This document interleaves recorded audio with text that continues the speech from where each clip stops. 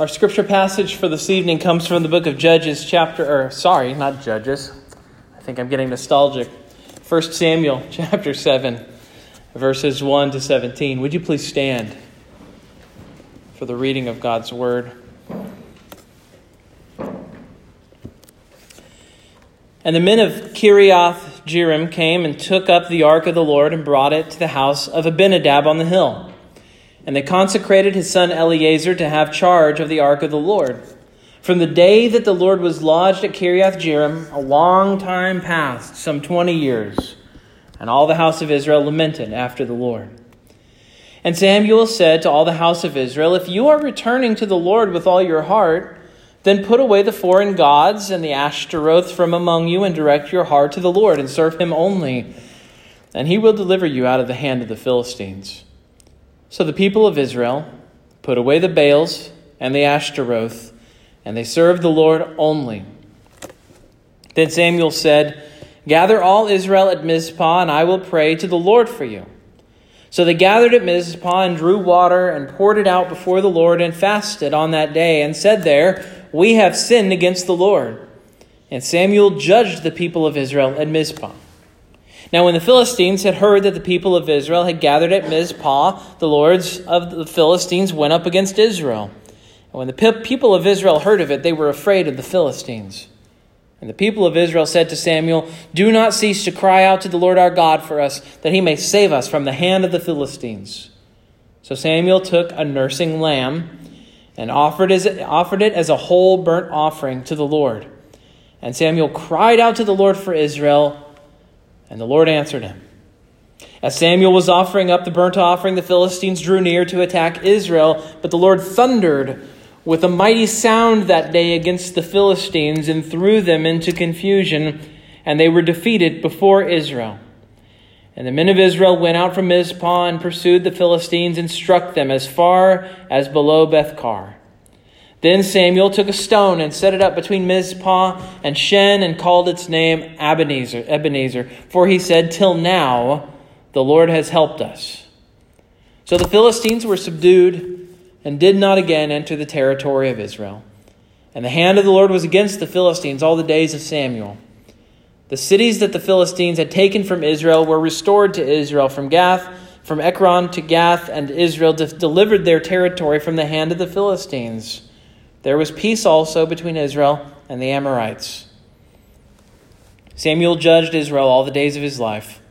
And he went on a circuit year by year to Bethel, Gilgal, and Mizpah, and he judged Israel in all these places. Then he would return to Ramah, for his home was there, and there also he judged Israel, and he built there an altar to the Lord. Thus ends the reading of God's holy, inspired, and inerrant word. May he lay its eternal truths on our hearts this evening. Let's pray. Lord, we aren't so different from the Israelites. Would you help us to see ourselves in their sin? Help us to see the darkness of our own hearts in their stubbornness. And most importantly, help us to follow their faith and repentance in our own lives as well. In Christ's name we ask it. Amen. You may be seated.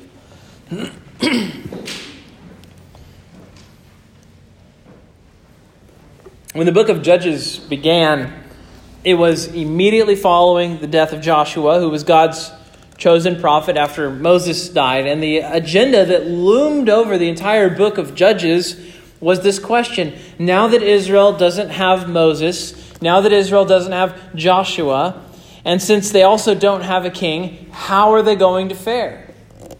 And how will they fold and become like all the nations? Will they rise to the occasion and keep the covenant that God made with them?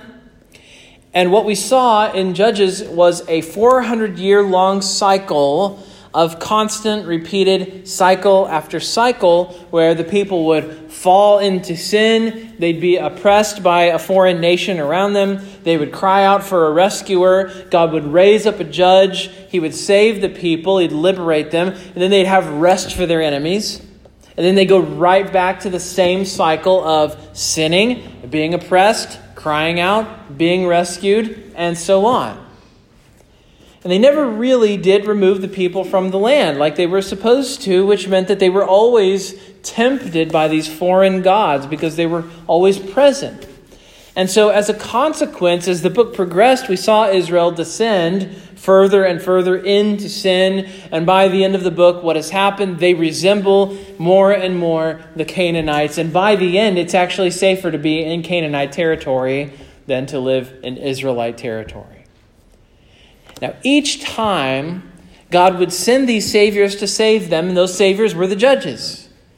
There were 12 judges in the book of Judges, 6 major judges, 6 minor judges, and an anti-judge, Abimelech.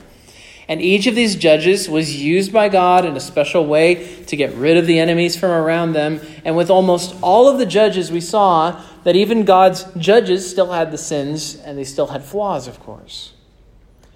Now, why do I mention all of that? Haven't we moved past Judges? Well, yes, we did. That was over a year ago now, believe it or not. But that's exactly why I want to remind you of this. Because you may have been under the impression that Samson was the last judge of Israel. If you remember, he died bringing down the temple around the enemies of God. And you may have been under the impression that that was the end of the judgeship in Israel. But tonight's passage is actually a massive reminder that actually Samuel is the last judge of Israel, not Samson. Tonight's passage contains all the narrative cues that we saw in Judges repeated once again. So what I want to suggest to you tonight is that in a sense we're stepping back into the time of the Judges one more time. One last time. God is going to once again rescue Israel from their surrounding enemies. He's going to do it without a king. Instead, he's going to do it through the leadership of Samuel, the last judge of Israel. And so that rescue tonight happens in 3 stages: contention, salvation, and cessation. Contention, salvation, and cessation. First tonight we have contention. The passage begins with trouble between Israel and the Philistines, but it's important for us to sort of get up to speed on the narrative, because for the last couple of weeks we sort of left Israel in the rearview mirror. It would be easy for us to sort of forget what came before, what's happened, what has really set the stage for tonight. But I want to remind you of this. Back in chapter 4, the Israelites were fighting the Philistines. They lost the battle at Aphek, and in what they thought was a power move, they brought the ark from Shiloh to Aphek, thinking that they could use God like a magic genie. And the message that God sent to Israel was a resounding rejection. In the battle that followed, 30,000 Israelites fell in battle. And not only that, but you had Hophni and Phinehas died in the same battle, just like God told Eli they would die together. And the cherry on top of the sort of misery that's happening here, of course, is that the ark of God was taken. After a few months, the ark came back to them, entirely God's own doing, and it was being kept at Kiriath Jearim. So the verse tonight, right before tonight's passage, says, from the day that the ark was lodged at Kiriath Jearim, a long time passed, some 20 years. So just think about this moment. Israel has suffered this incredible defeat. 2 of its priests died. Eli has died. The ark is taken. It was eventually returned, but by that point, Israel was effectively very humbled. They were laid very low by the Philistines. So when our passage tonight opens in verse 3, these 20 years have passed.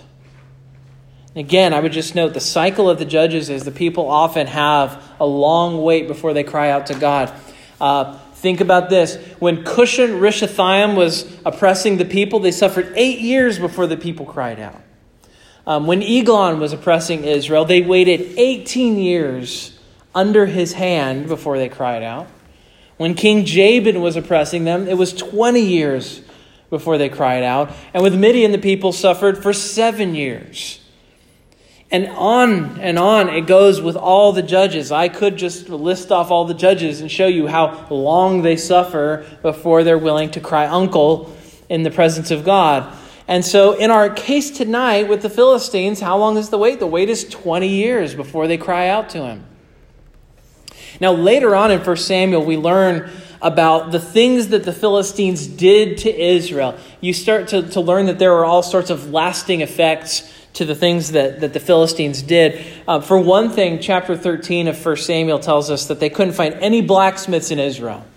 And the passage explains why. They say the Philistines banned blacksmiths from the land so that the people couldn't make weapons for themselves, so that they couldn't defend themselves. It was a weapons ban. They made a weapons ban in Israel, and it left them defenseless. They couldn't fight back anymore. They couldn't wage war. And so you had an unarmed populace, and of course, an unarmed populace is an anemic populace. It's a populace that can't speak for itself or stand up for itself.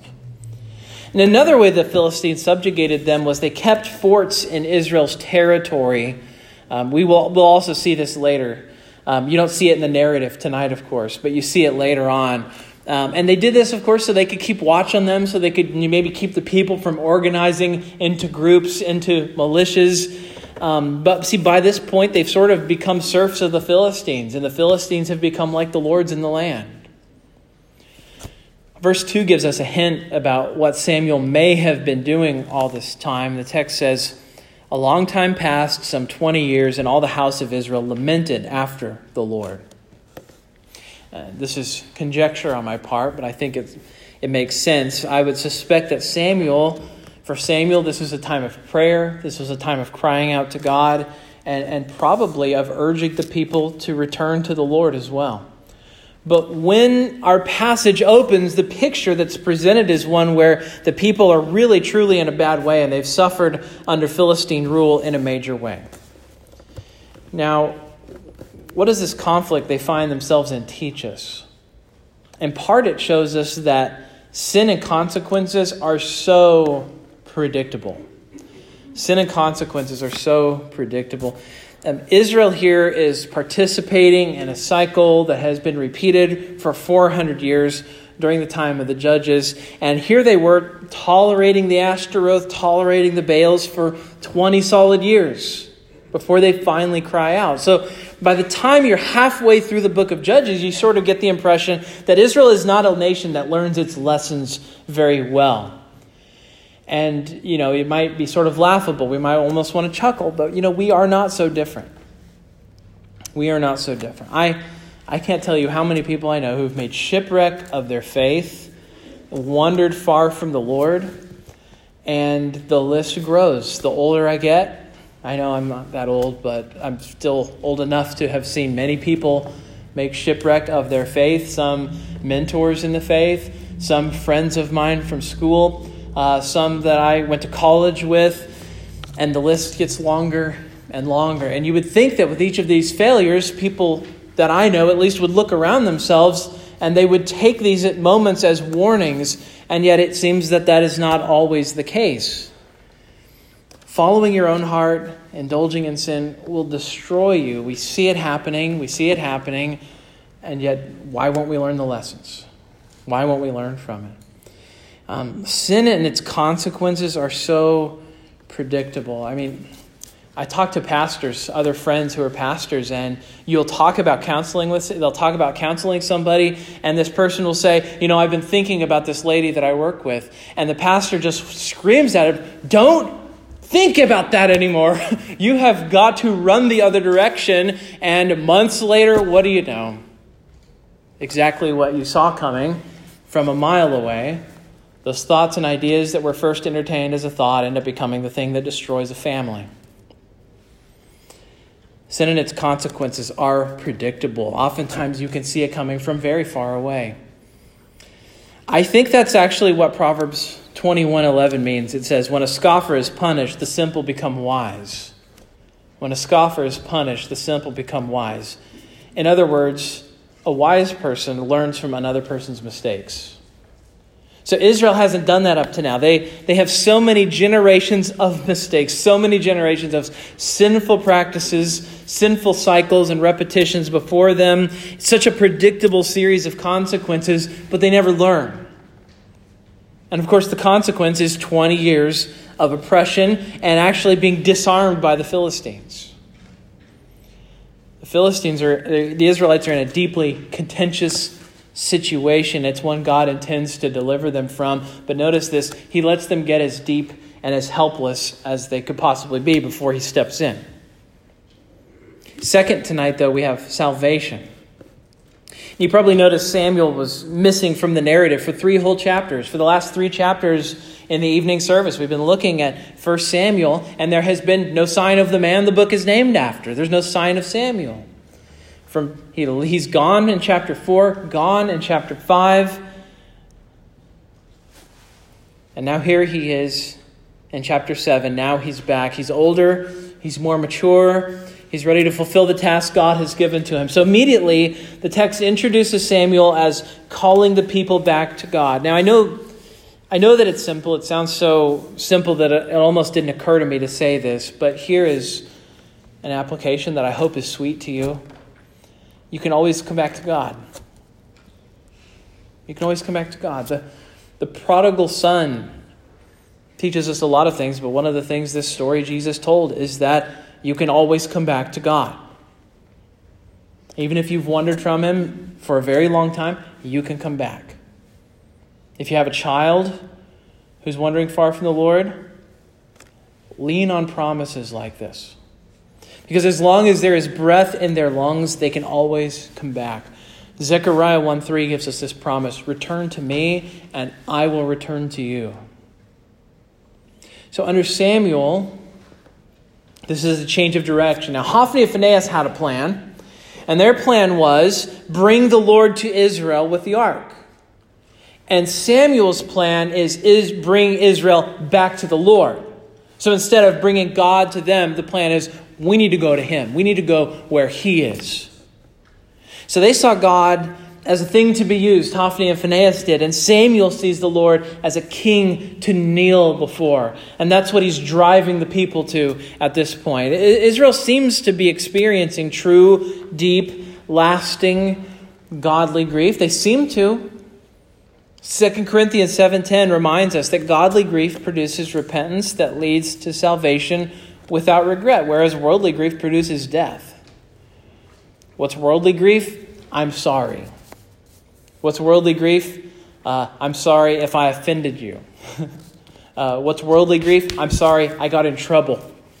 What is true godly grief? What is the sort of godly grief that produces repentance? I was wrong and I did the wrong thing and I shouldn't have done it and I'm sorry. And I won't do it again. And I'm going to ask God to help me not to do it again. That's godly grief. That's repentance. Israel has had its share of worldly grief. Think about all the times in Judges where it says the people cried out to God in their pain, but only on a few occasions did the text actually tell us that they repented of their sin.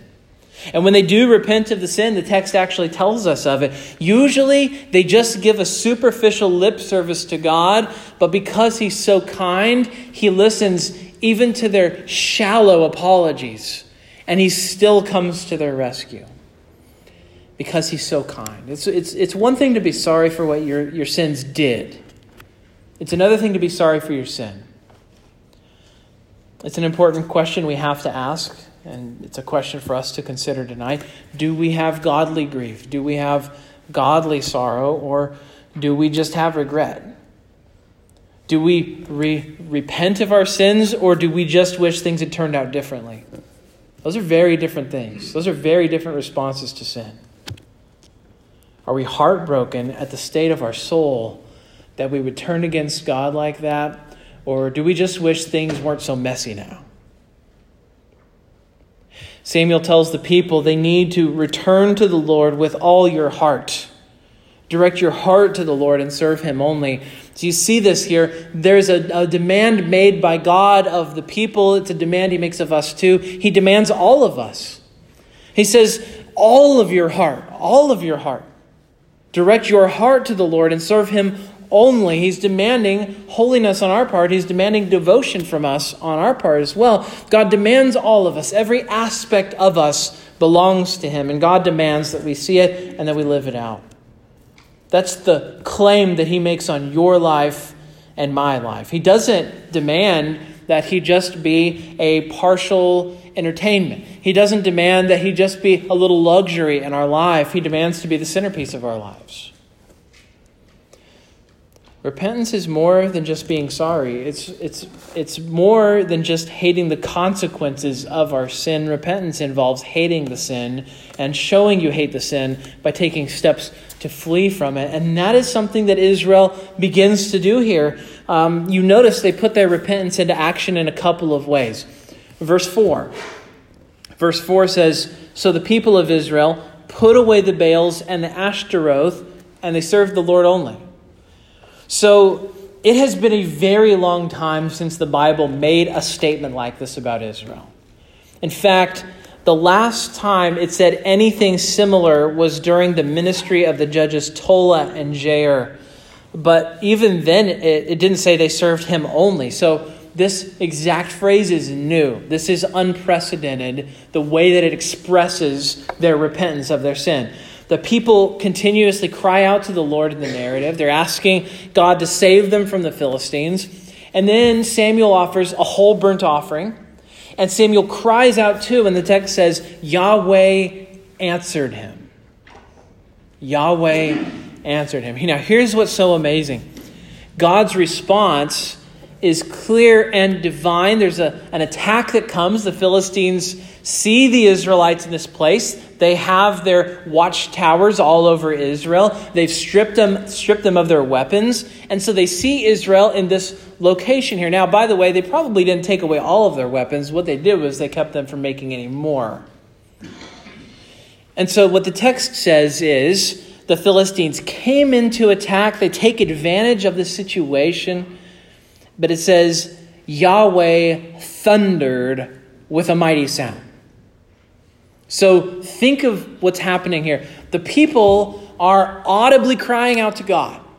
They're audibly crying out to God. Samuel is crying out to God. The people are crying out to God. And then the text says Yahweh answered them. And how does he answer them? He answers them with thunder. He audibly responds just like they've been audibly crying out. It is almost impossible to imagine what it sounds like for Yahweh to thunder. I imagine that involves hearing loss, at least on the part of the Philistines.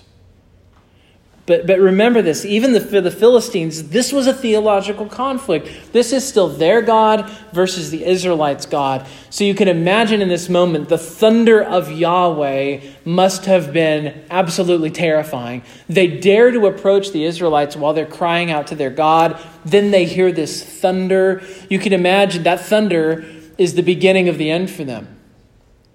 And the Israelites rush out to finish off the confused Philistine troops. Now there's a little layer of beauty here also, because I don't want you to forget Hannah. There Hannah was back at the beginning of the book. You remember all of this started with a simple woman who wants to have a child. And of course Samuel is given to her. And Hannah made a prediction in chapter 2 as she's praying to God. She's offering this prayer. She said this, "The adversaries of the Lord shall be broken to pieces. Against them he will thunder in heaven." And so when God thunders in this passage, what is he doing? He is fulfilling what Hannah said God was going to do. And of course, God uses her own son to make it happen. Isn't that amazing? God uses that little boy who came from Hannah to make his mother's prophecy come true. So God confuses them. He defeats them. It's a single-handed victory. And then to commemorate in a visible way what was done, Samuel takes a stone and he sets it up. It probably was not a small stone. We're not talking about a little rock sitting on top of another rock or something like that. This would have been what we would think of as a monument. It would have been visible. It would have been memorable. And here's what's especially interesting. He gives it a name. He calls the rock Ebenezer. Think about this. You have to rewind the clock back 20 years ago. Israel camped at Ebenezer, and that was when the ark was taken.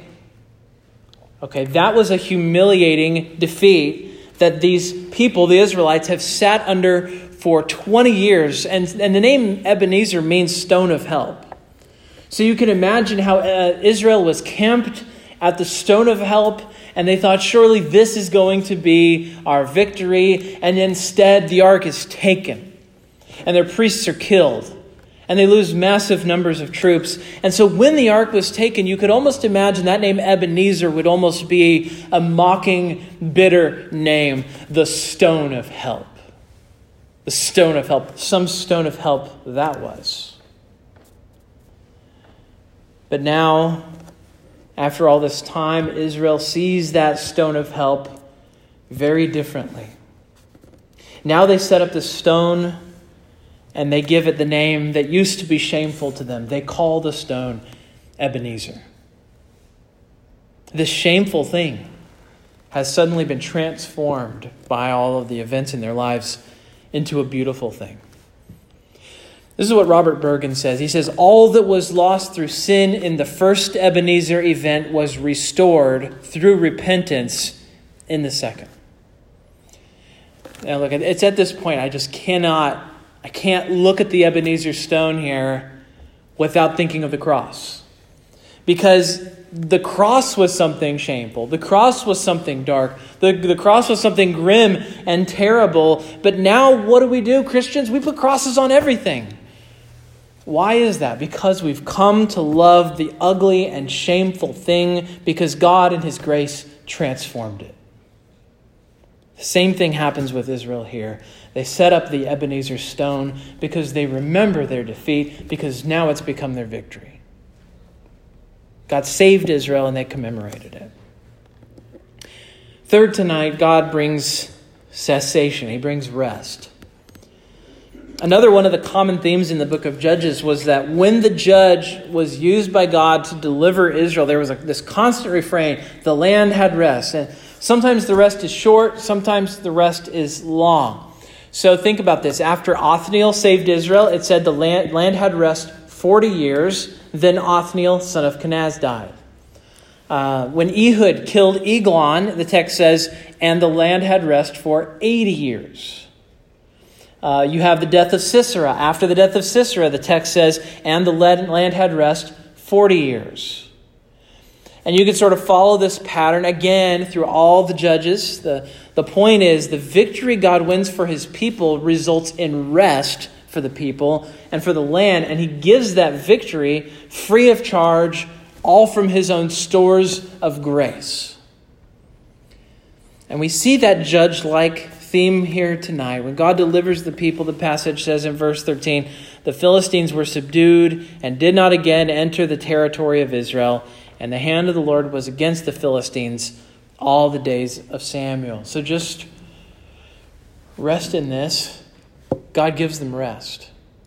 Right? They never ever give themselves peace. They've been trying to give themselves peace for 20 years. It's always when they stop fighting God and rest in His will that they find real rest and real peace. Christian, as long as you keep your eye firmly fixed on your own heart and your own abilities and your own power, you will always struggle to know the peace of God. And you will find yourself staring inside of yourself and wondering, why do I feel so anxious? Why don't I feel saved? Why does everything feel so wrong with me? Israel, as long as they did that, as long as they stared into their own hearts and looked for their own peace and looked for their own rest, never found it. And then as soon as they let themselves rest in their God, He delivers them and gives them real rest. So where is peace found? It's found by repenting and directing your heart to Christ. He will deliver you if you take hold of Him by faith. In the end, God is gracious. Right? He does save Israel. And He doesn't save them because they're a great people, and He doesn't save them because they're a holy people. Their obedience isn't the cause of their rescue. God is who rescues them. And it's not their obedience that rescues them. Their repentance and their removing the idols only does one thing. It expresses the faith that has taken hold of God and the salvation that He gives. He refuses to rescue the unrepentant. As long as they are unrepentant, then He is unsaving. There could be nothing worse for you or for me than for God to give us good things when we are knee-deep in sin. It is truly the worst thing he could possibly give us. It is a great misery for us to treasure sin, to have our idols, and to have God give more of what we really want in that moment. Do you really imagine that Israel would have repented, that they would have put away the Ashtaroth, that they would have put away the Baals, if they were in peace during this whole season? If the Philistines left them alone and they were ruling themselves, do you really think they would have given those things up? No, they would have doubled down on what it seemed like was working for them. And what it shows us is that the suffering Israel went through under the Philistines was gracious. Right? Suffering in our sin, whether it feels like it or not, is a great mercy from God. He uses those circumstances. He uses them to humble us. He uses it to make us see our need. He uses it to turn us to him in our need and in our helplessness. And that's what he does for Israel tonight. Are you suffering the consequences of your sin? Thank God that he's being merciful to you then. Turn to him, repent. Even if you're a believer, this is not a message directed at unbelievers. If you are a believer who is in Christ, there is not a one of us who came into this place tonight with perfectly clean hands and a pure heart. Are you following the model of Israel? Are you trusting God's Son? Are you repenting of those things that you do tolerate in your own life? Are you making war against them? Many Christians today, they want revival, but they want it to look, the way they want revival looks all wrong. Right? Many of us, we think about revival the wrong way. We think that increased attendance is a sign of revival. That simply isn't the case. There are places that are filled to the brim that are not experiencing biblical revival. Maybe we think there's a political renaissance and we think, oh, well, that's a sign of revival, but it isn't. We might be tempted to look at all sorts of visible expressions and think that's revival. But biblical revival, true revival, only happens when it's accompanied by real repentance from sin and a turning from sin. Anything else just gets at the shallow things, the appearances, but God's word compels us to go as deep as the heart. And that's what happens here. God delivers the people in response to their repentance, and because of God's grace, they are saved. Now, I want you to notice one more thing here. You've got the repentance of the people, and it's certainly important. But we shouldn't miss this. Samuel makes a sacrifice. This is a victory that didn't happen without the shedding of the blood of the Lamb. The Lamb is a picture of Christ tonight, but Samuel is too. But what does Samuel do? With the blood of the Lamb, he took the very real repentance of the people and he presented the people before the Lord with the blood of the Lamb. There is no forgiveness without the shedding of blood, and there is no application of that blood without a priest. Samuel is a good priest, but he isn't a perfect priest. And we'll see that later in Samuel. When Samuel offers the sacrifice, he's giving us a picture of something better that's coming. Someone better who is coming. He is picturing Jesus, the perfect great high priest for us. Let's ask God to grant us the grace to take hold of Christ and not our own filthy works when we're presented with the reality of who we are and what we've done. Let's pray. Lord, would you teach us true repentance? In our own lives, make us people who put away our own idols, who turn to your Son, and who rest in the deliverance that only you can give. In Christ's name we pray. Amen.